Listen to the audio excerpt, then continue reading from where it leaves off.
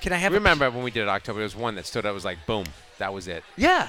Well, you can sort of even see it. It tastes like beef. Yeah. I tell people, what do you want looking for? I'm like, what am I looking for? I want a burger that tastes like beef. I don't care about the bun or the sauce. It's important, the sauce, but it's like if you can't taste that burger, and if it's not beefy and salty and charred, True, and just make it a burger.